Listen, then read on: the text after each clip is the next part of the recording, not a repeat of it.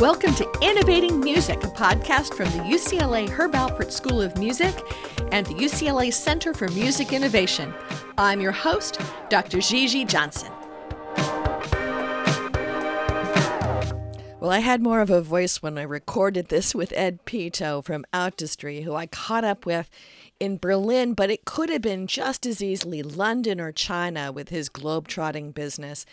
Ed started placing a bet on music in China back in 2006, and he's been working all this time for the market to catch up. Please enjoy our discussions of his stepping so early into China and how he is working on creating a system of believing in the future of music in China and his journey to understand and create change in this growing market space. And also a little bit about his new adventures taking a look at India. Please enjoy my conversation with Ed.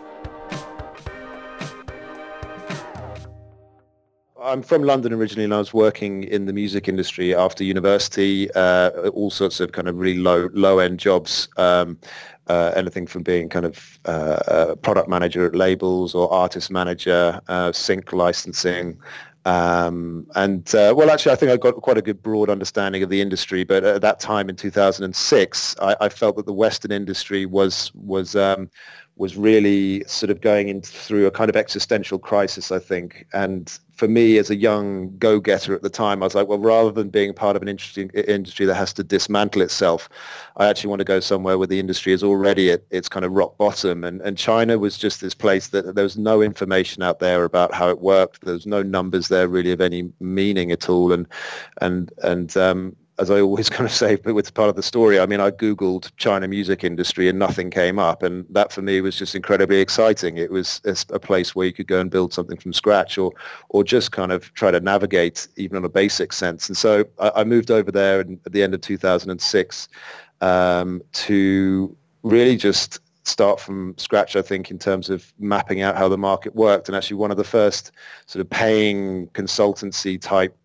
roles I had was the UK government hired me to write a guide to the Chinese music industry. And I'd only been there sort of 6 months at that point. And it was, kind of looking back over that document now is really quite painful. But I mean, that was it. And from then on, I really had this quite odd experience in China of trying to sort of understand the industry and then add value to international partners who wanted to come into the market and really always focusing exclusively on the recorded side of the business, because I've just always been really quite evangelical, I think, about the value of recorded music and how the whole concept of old records should just be given away. It's all about live music, and it's great to get back to getting rid of the record labels. I was like, no, actually, no, recorded music is hugely valuable to everyone's day-to-day life. And in China, that value had to be built from zero. And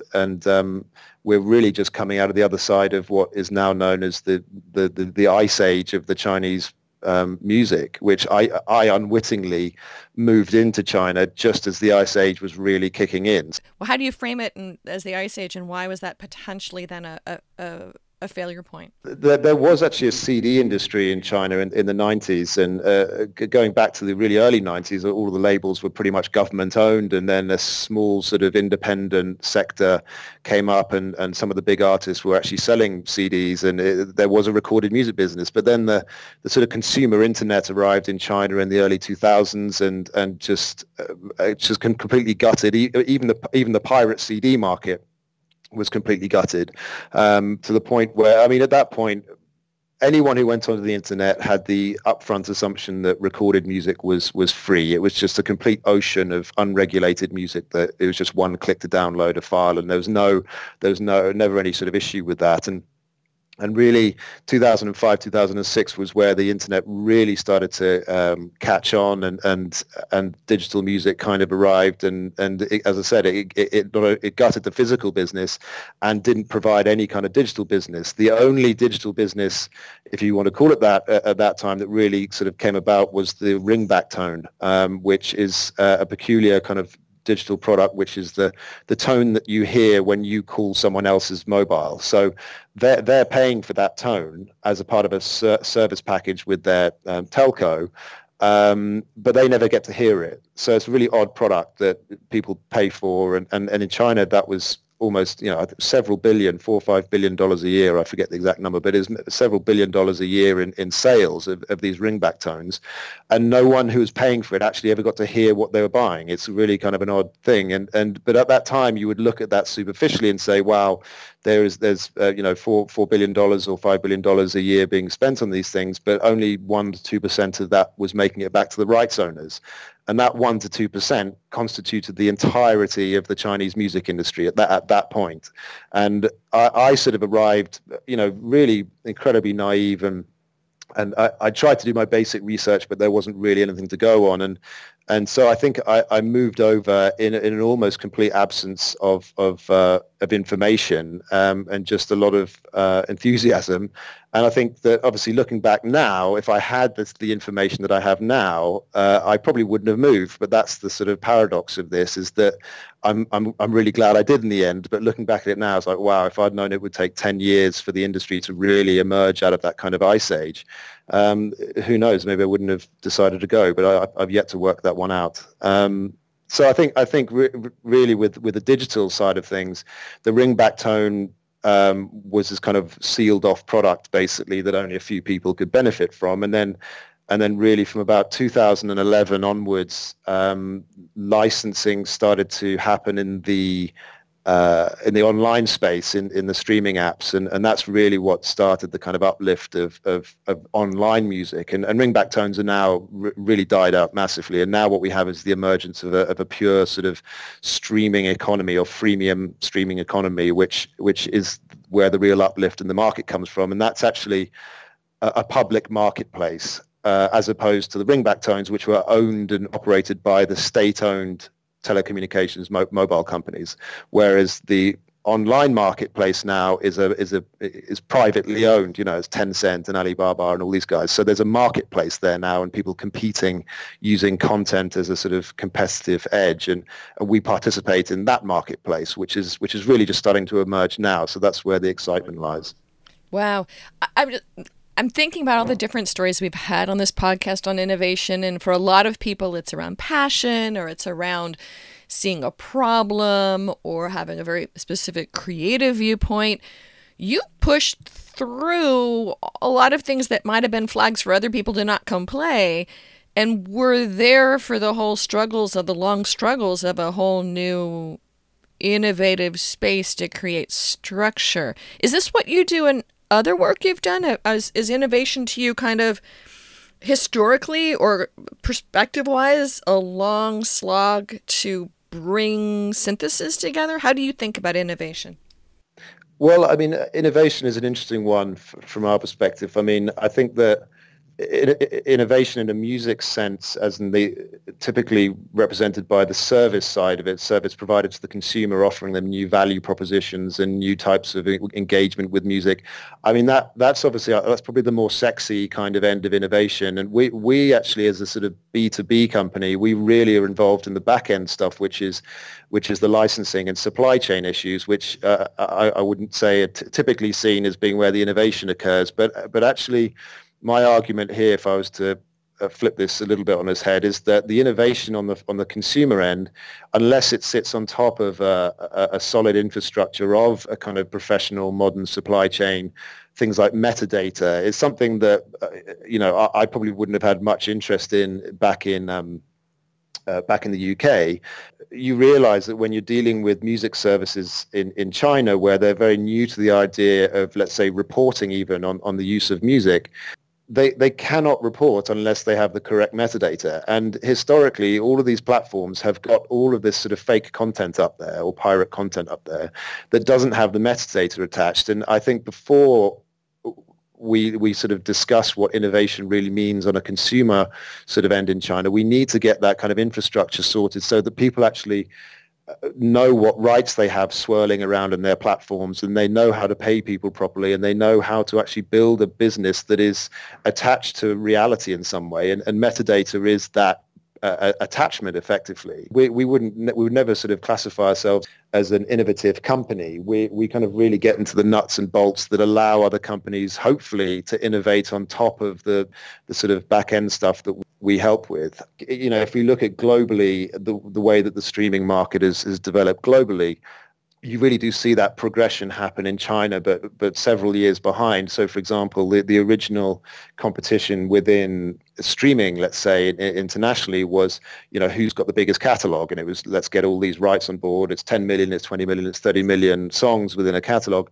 Of course, eventually everyone has everything. And then you have to differentiate or innovate, if you like, on top of that catalog to provide an extra layer of value to your users to build your kind of user base. And that most obviously has come from curation in the form of playlisting typically. And so that's a huge competitive area, which in China, frankly, that has not yet arrived. So we feel that we're probably quite a pain to a lot of the companies that we work with, because we're there saying, look, before we really start getting heavy into the marketing and sales side of stuff and trying to be like doing creative marketing campaigns, can we please get the license in place properly, and then the delivery of the content in there properly with the metadata, and then cleaning out the bad old content. And let's get that sorted, and then let's innovate on top of that in the form of creative marketing. In many ways, though, you say you're not innovative, but yet you're creating bridges that don't exist to bring sort of established ecosystem infrastructure stuff that's still being digested in the United States and other countries, but bringing that as a cutting edge to China and bridging the two, and not just the two countries. You're in Berlin now. You don't think that that's also a major innovation point, is being that, I love the term boundary spanner, but you're connecting all the dots together. Is that part of the innovation that you bring as well? I wouldn't sort of flatter myself to say that's being too innovative. I mean, I think we do bring in cutting edge sort of business practice and technology into that process, but it's not us that's sort of the origin of that particularly. That's our clients. So delivery companies like CI, for example, in the UK, who deliver content, we work very closely with them. And you know, you could argue that a lot of the work that we do is sort of first of its kind, but it still does fall in the realm of kind of nuts and bolts, trying to get the very, very basic elements of the industry in place so that we can actually move forward. I mean, we do have a kind of a part of the business that we call labs, which is where we're trying out our own little ideas to basically fill the spaces that you might take for granted as an international music marketer, for example, where, you know, we would love to be seeding playlists or you know, pitching music to playlists, but really playlists in China as by means of a marketing channel is really, really broken, very poorly managed in all of the platforms, and so we say, look, we want to have great playlists for us to pitch into. We speak to the digital services, and they need help, frankly, to actually get their playlists going. So we've created our own playlist brand, which we then trademarked the name of that brand, and then started these sort of batch of playlists within one of the services. And we're now taking those individual playlists, trademarking the names of the playlist, and then moving them on to making them into their own radio shows on China State Radio, because we want to have a radio show that we can pitch properly. I mean, we do radio promotions in China, but it's into these kind of otherwise quite formulaic radio stations across the country. But we want to have a radio show that really deals with the type of music that we're really pushing.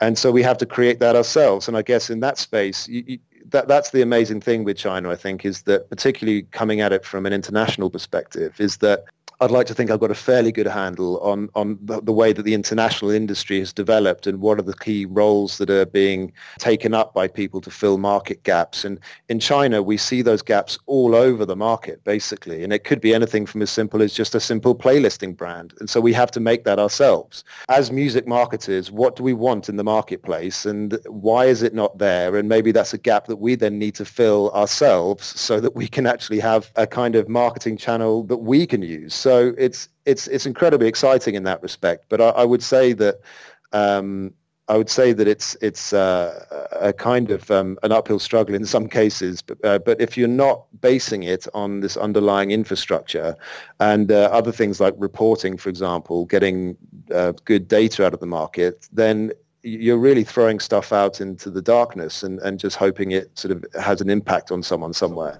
So why is it not there? I mean, it is not that playlists are not obvious and somewhat translucent looking at other marketplaces or English language marketplaces. Why are the gaps in the Chinese market space? Why are other people not necessarily filling them, or why are they thinly filled? Well, I think because we've really come out of this period of, as I was saying, I think I mentioned, 99% piracy for digital music. And that basically means there's no business there. And if there's no business there, then there's no confidence in the onward progression of, let's say, music copyright as a vehicle to do business with. And if there's no confidence, then people don't apply capital to it. It doesn't attract capital, which means that there's people are less likely to take risks and they have less money to take risks with. It's only when you have the emergence of the underlying business, namely at this point streaming revenues, where people start getting those checks in through streaming companies or start seeing that the revenues generally going up, that people say, oh, okay, well, now we've got the beginnings of a market. Why don't we build services and products that sit on top of that marketplace? We feel comfortable taking a risk on that now because we can see the money coming through. And until the money's there, people don't want to take risks, and risks come with confidence. And it's only the confidence is starting to come now, if that makes sense. I'm not sure. It does. Question for you on that. So what other differences are there between, let's say, for our listeners who are more familiar with the U.S. market and China? I'm familiar with the fact that there is much more mobile than PC use, that there's a gigantic use of ad blockers in mobile, which we don't yet have to the same level here. What are the other, and the history of piracy and continuation of piracy, of course, what are sort of the other differences that you're having to wrestle with? I think in general you can see really broad kind of similarities between the markets insofar as where the audience is going and the introduction of freemium, for example. So we're now seeing premium subscribers coming in China. There's about 15 to 20 million or so subscribers. But beyond that, the similarities kind of taper off a little bit. And I think the main areas being the way that music is licensed in China at this point. You have let's say one of the major tech companies, Tencent, which owns its subsidiary Tencent Music Entertainment, which in turn owns three of the major digital platforms, streaming services, and they have something like a 70% market share. They also have the exclusive distribution rights for Universal, Sony, and Warner, and a whole host of other local major rights owners. So Tencent owns something like three-quarters of all of the, well, not owns, it has the exclusive distribution right for something like three-quarters of all of recorded music in China. That's something I think is very, very difficult for people outside of the market to get their head around, and frankly, difficult for even people inside the market. You know, as I always say, I mean, it's the equivalent of those three major labels giving Spotify the exclusive distribution right to their catalogs, and then Spotify going on to Apple Music and licensing those rights on their own terms. So it's kind of insane, you know, and it's something that we would never even consider internationally. But in China, and I think if I was to play devil's advocate here, it's a desperate measure taken in a desperate market. And ultimately, you could argue that it was that giving of the power to Tencent that allowed Tencent to be a first mover in the policing of the market. So it used that content, that exclusivity of that content, to police the market and get other platforms to take that content down. And in a way, and other platforms then followed suit. So Ali Music and NetEase started getting their own exclusive rights, and to a lesser degree. But amongst all of that licensing war, effectively, piracy went from 99% to under 30%. So there's been a collapse of piracy in China because of this sort of licensing marketplace, which is completely unique to China. Other kind of interesting areas would be the fact that we often talk in the West about the sort of streaming on-ramp or the music, so the movement of ownership to access as a concept. In China, I mean, there was a download movement, if you like, or marketplace. Well, it was never a marketplace. Downloading was the common way of consuming music. It was all for free. It was through these big MP3 search engines like Baidu was the big one there, where you can get anything you want downloaded instantly. Then people just moved into streaming. There was no real big concerns about that. Streaming just kind of arrived. Now we have something like 500 million people in China are consuming music through the internet. And we reckon easily 90% of those people will be using one or more of the freemium streaming services, with downloading kind of being really an afterthought now. It's all about streaming. It's all about streaming through mobile. And so ad-supported streaming, the concept of access as opposed to ownership, the concept of access has arrived in scale in China that kind of dwarfs anywhere else. So you could argue there's 400 to 500 million people who are already on the free tier of the streaming services. Whereas you look at what that means from a global perspective, and I actually haven't checked the numbers recently, but Spotify is something like 150 million monthly active users, of which, and once again, you might check this, but I think it's 40 to 50 million paying users, if I remember rightly. At this point, you have 500 million people who are already on the free ad-supported tier of streaming. They're already on the on-ramp. We've kind of skipped ahead in China in that respect. And now, in terms of that on-ramp or funnel, if you like, it's all about converting those people into paying subscribers. And that's something that in China, even 4 years ago, perhaps, the concept of people paying for music was still incredibly alien. And even, I think I was even quoted in places saying, look, I don't know if that's ever going to arrive in any meaningful way. And it started now. All of those services, they all have a paid tier, which is all the usual stuff, higher quality audio and better mobility and a certain batch of downloads you can have if you still want to have that, and other kind of value adds within the paid tier that are trying to drive people up there. It's quite slow progress, but it's started. As I said, there's something like 15 to 20 million people in those paid tiers now.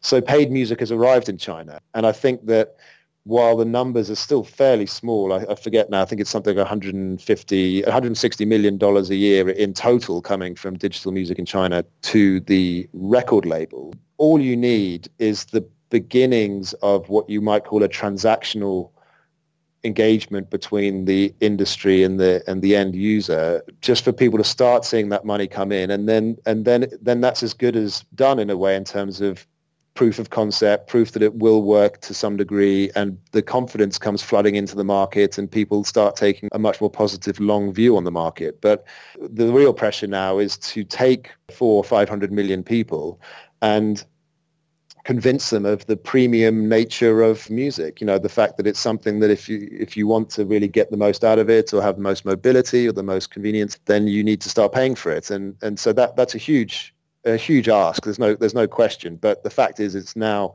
seen as being attainable as opposed to just this complete nonsense, which is frankly what we all thought 4 or 5 years ago. So question on that then. Yeah.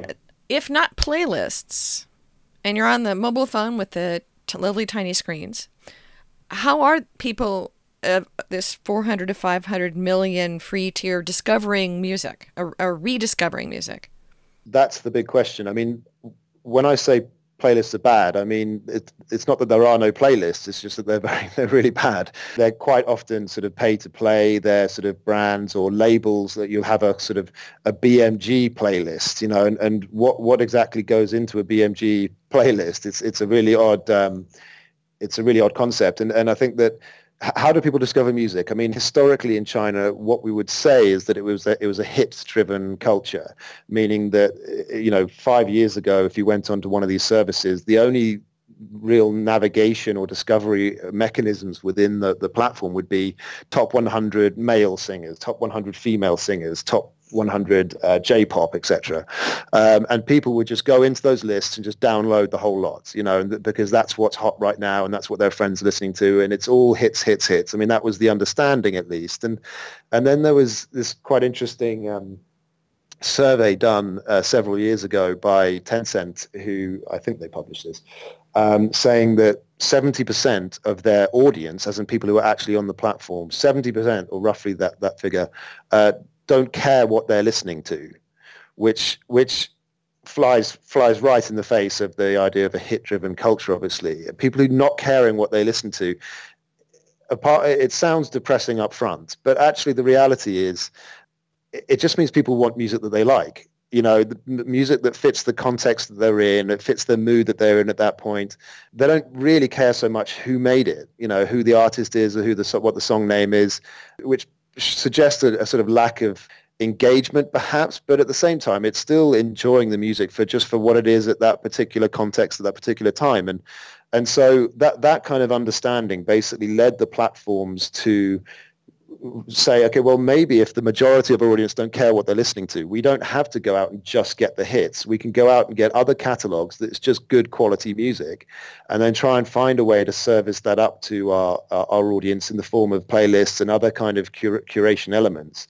And that was a major part of what opened up the market to licensing of what you would typically call sort of the kind of long tail content, content that might not have been a bit chart hits, but actually have some quality and some depth.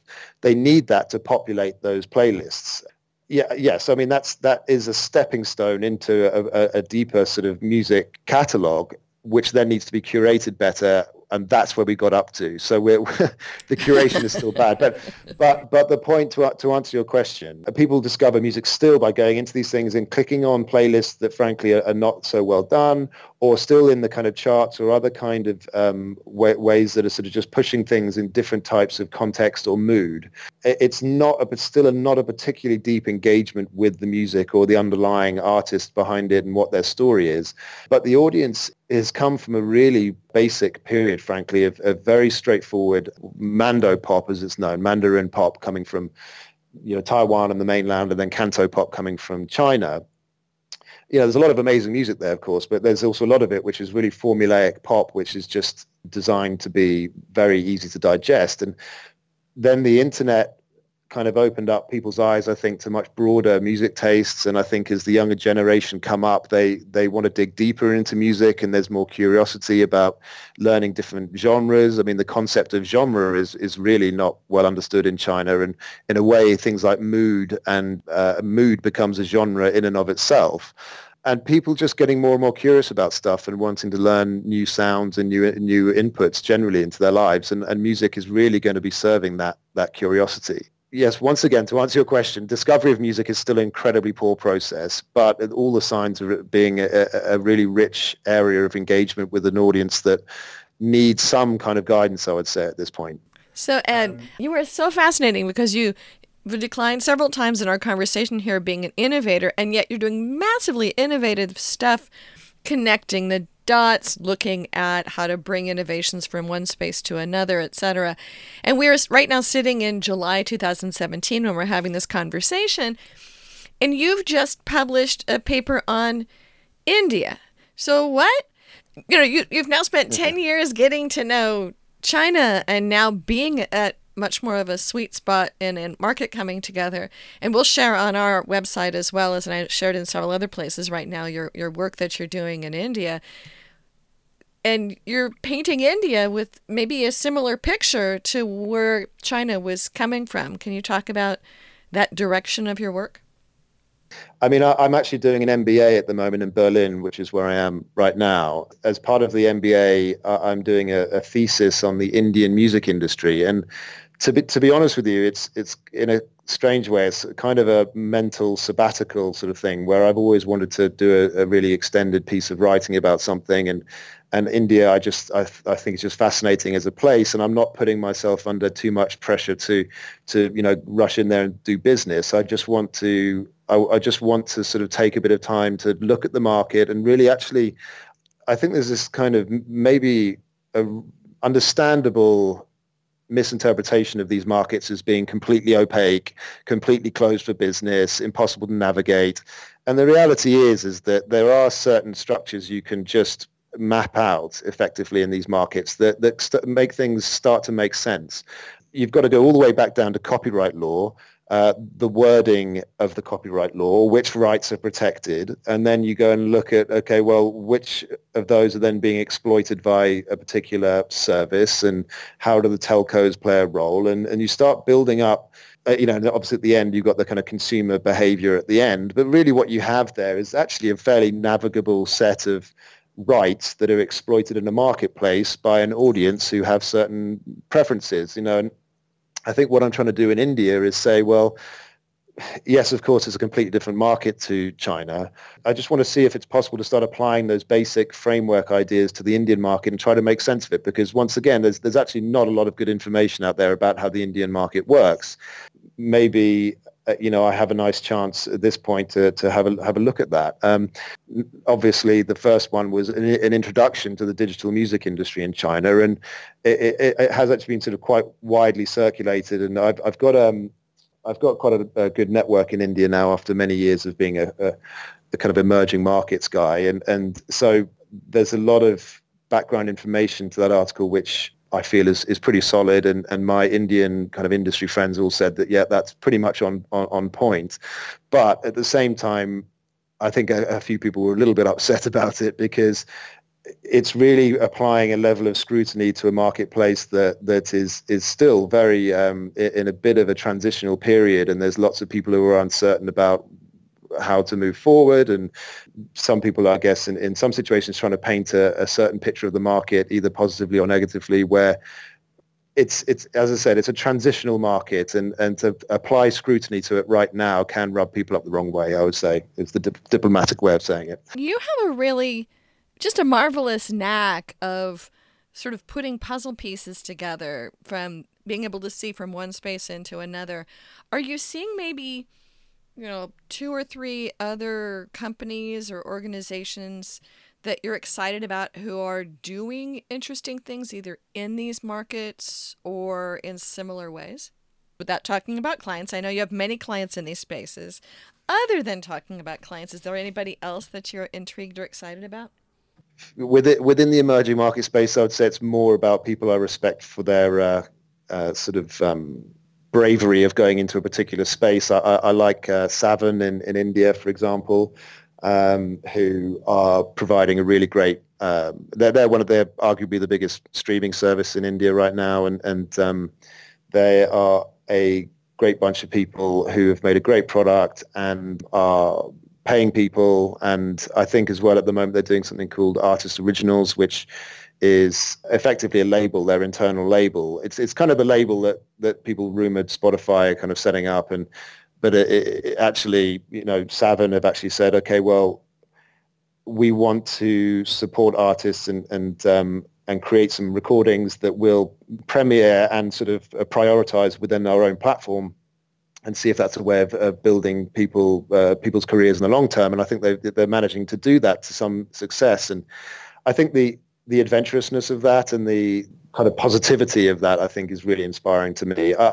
My thing for a lot of this stuff is about confidence, and it's about saying, well, how do we bring the confidence in a long-term success of a market? How do we bring that to the front in the form of upfront A&R budgets or advances or marketing spends, basically stuff that benefits artists, that makes recordings, that actually creates, stimulates an industry?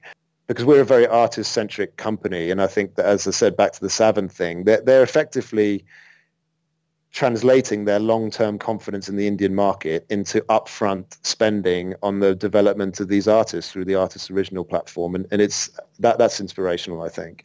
We don't really have that in China yet. I think there's too many other missing pieces in China for that to be a thing at this point. And I would just love to travel in your luggage and see what you're seeing in the various markets that you're getting involved in. Do you have any final thoughts as we wrap up this conversation?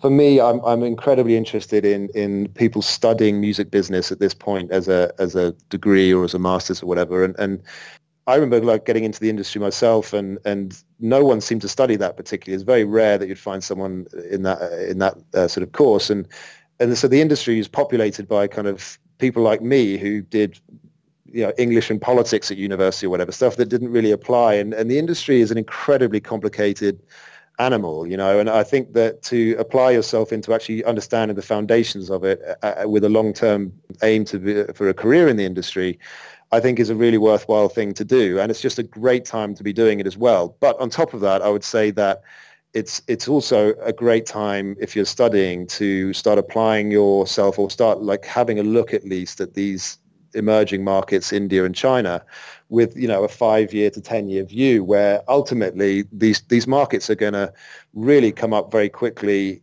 I'm not going to say they're going to shoot past the US anytime soon, but they're going to be top 5 markets, or China is going to be a top 5 market in the next few years, and a lot of people's potential future careers in this kind of digital global age are going to be multi-territory global roles, and these emerging markets are going to be absolutely pivotal, or at least an understanding of them is going to be absolutely pivotal to people's careers if they want to be a kind of truly global executive, let's say. Start looking at these things now, and this is why I'm happy to do this podcast, is just throwing a little bit of that into you and your courses, and hopefully it's of some help, and hopefully we can do more together in the future. I think it's just a great time to be looking at these markets. Yeah. Well, Ed, thank you very much for sharing with us. Appreciate it. And we will continue to be watching your adventures, travels on the globe, and your quixotic views of going in with a wonderful 5 to 10 year lens, which is a lot longer than most people have. So thank you for joining us today. An absolute pleasure. Thanks very much for having me. Thanks, Ed. Well, that wraps up this podcast. Many thanks to the UCLA Herb Alpert School of Music and the UCLA Center for Music Innovation for being our hosts of this ongoing series.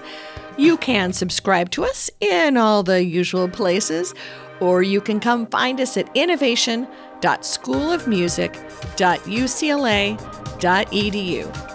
Join us again to follow the other adventures that we will be tracking down in innovating music. Thanks again. Thanks for listening. You have found one of our adventures now in the Merrimel Podcast Network. You can find our shows everywhere that you listen to podcasts. We've got Amplify Music Conversations from the Amplify Music conferences during the pandemic, Creative Innovators, and now Innovating Music. If you're interested in following up with us in any of these shows, please reach out on our websites, and you can find those in the show notes.